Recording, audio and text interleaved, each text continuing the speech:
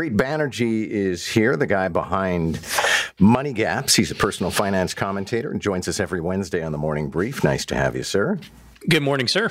Can we quickly unpack, since you're the finance guy, the inflation rate yesterday, and that was beyond good news. We're now within target. And across multiple measures as well. So a lot of people are saying, let's just take a moment and realize how far we've come from the rate of inflation that we have had for such a long time. So it feels like we're starting to see some reprieve. But I do have to remind people that, with inflation being under 3% doesn't mean that prices go back down. It just means they keep on increasing at a rate that economists are kind of expecting it to increase. But, when you consider we were at, 8.3, 8.4 about 18 months ago, and then everybody said, we got to do something about this. It's good news. It is, absolutely. And I think, a lot of people are sort of breathing a sigh of relief. And now we're actually starting to hear people talk about, okay, so what are we going to do about rates next?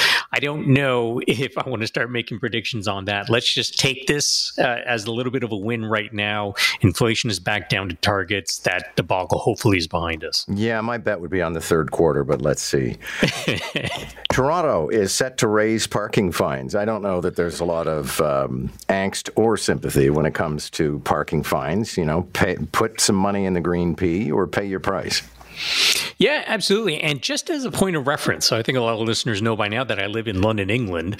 Let me tell you what the parking fines are here. It's $275 Canadian equivalent for even veering into a cycle lane, let alone parking in one. It's $140 if you go over time at a meter and $220 if you park where you're not supposed to. So you could argue that Toronto still has a way to go in terms of being, world-class city with world-class parking fines. I find it interesting, and it just tells you how things are changing, that a new fine will apply to anybody who parks in a charging station but is not actually charging their car. And that's just about, the adoption of electric cars and hybrid cars. Yeah, and I think the reality is as more and more people buy electric vehicles and there are more and more circulating through the city, if you are parking in a spot that has a charging port and you're not charging your car, that could present a problem. And if we're trying to get the city moving again, which we've been trying to do for, decades, that's one more problem that we're going to potentially have to deal with. The provincial Conservatives are kind of trying to corner Bonnie Crombie, the new Liberal leader, on the carbon tax because everybody hates it. And she kind of gave a non-answer yesterday. Also still mulling over trying to win a seat in Milton. But it was her first day at school kind of yesterday. I don't know how you feel she did or if you saw much of it. Well, I think that this approach, the strategy might be just trying to buy some time to see how much importance voters will place on carbon pricing with respect to their voting. Obviously, people are very vocal about it. A lot of people are talking about it. The feds just did a big rebranding, and I think that rebranding might actually make the links a little bit more clear between how this program works in terms of the extra costs and then what the carbon rebate is all about. Because most households, when we're talking like 80% of households, will get more in rebates than what they spend on the carbon price that they put on different fuels. So I think that has been lost in sort of some of the rhetoric. It's really all about slogans and catchphrases, very politicized, and less about the numbers. But maybe they're taking a wait and see approach with this rebrand to see, okay, maybe there are some people who are in support of it. Let's actually get a better temperature before we decide to make a position on this. The Law and Order television franchise arrives in Toronto. I mean, they've already finished shooting the first season, but the first episode airs tomorrow. Are you going to get all nostalgic and check out, see if you can see the CN Tower, which you can. I've already seen it.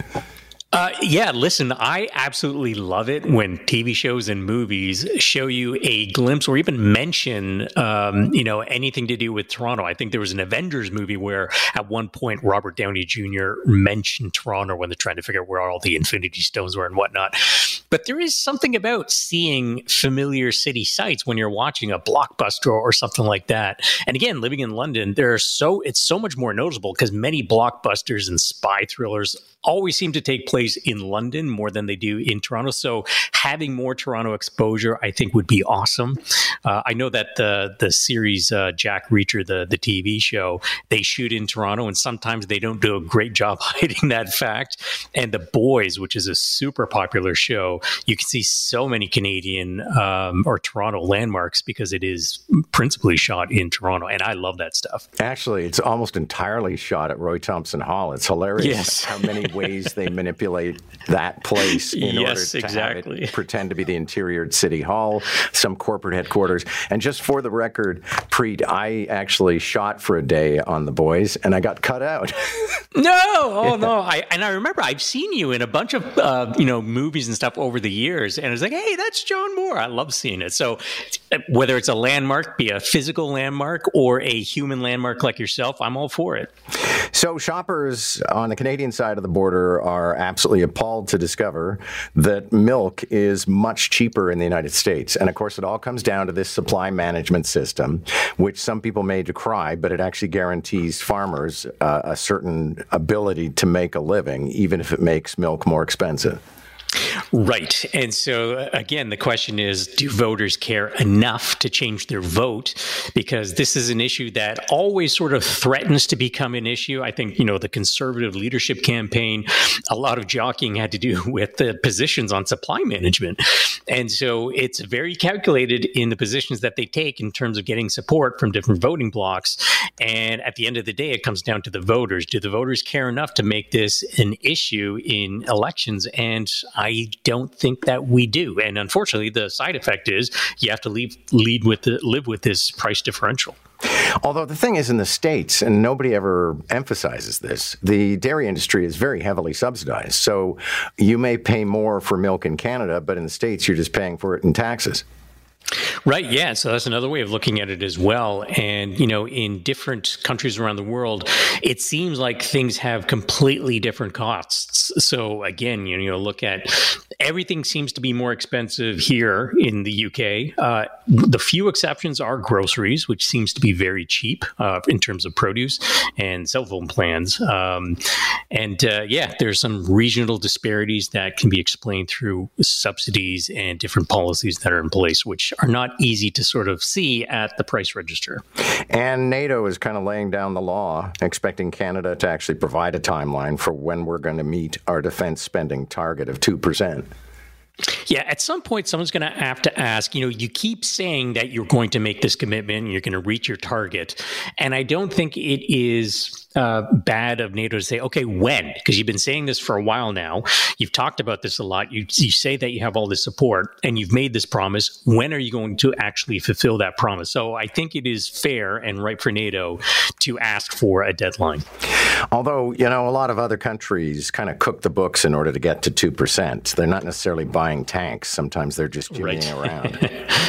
Yeah, absolutely. But no matter what sort of the rationale is, I think what we're looking for is some kind of transparency.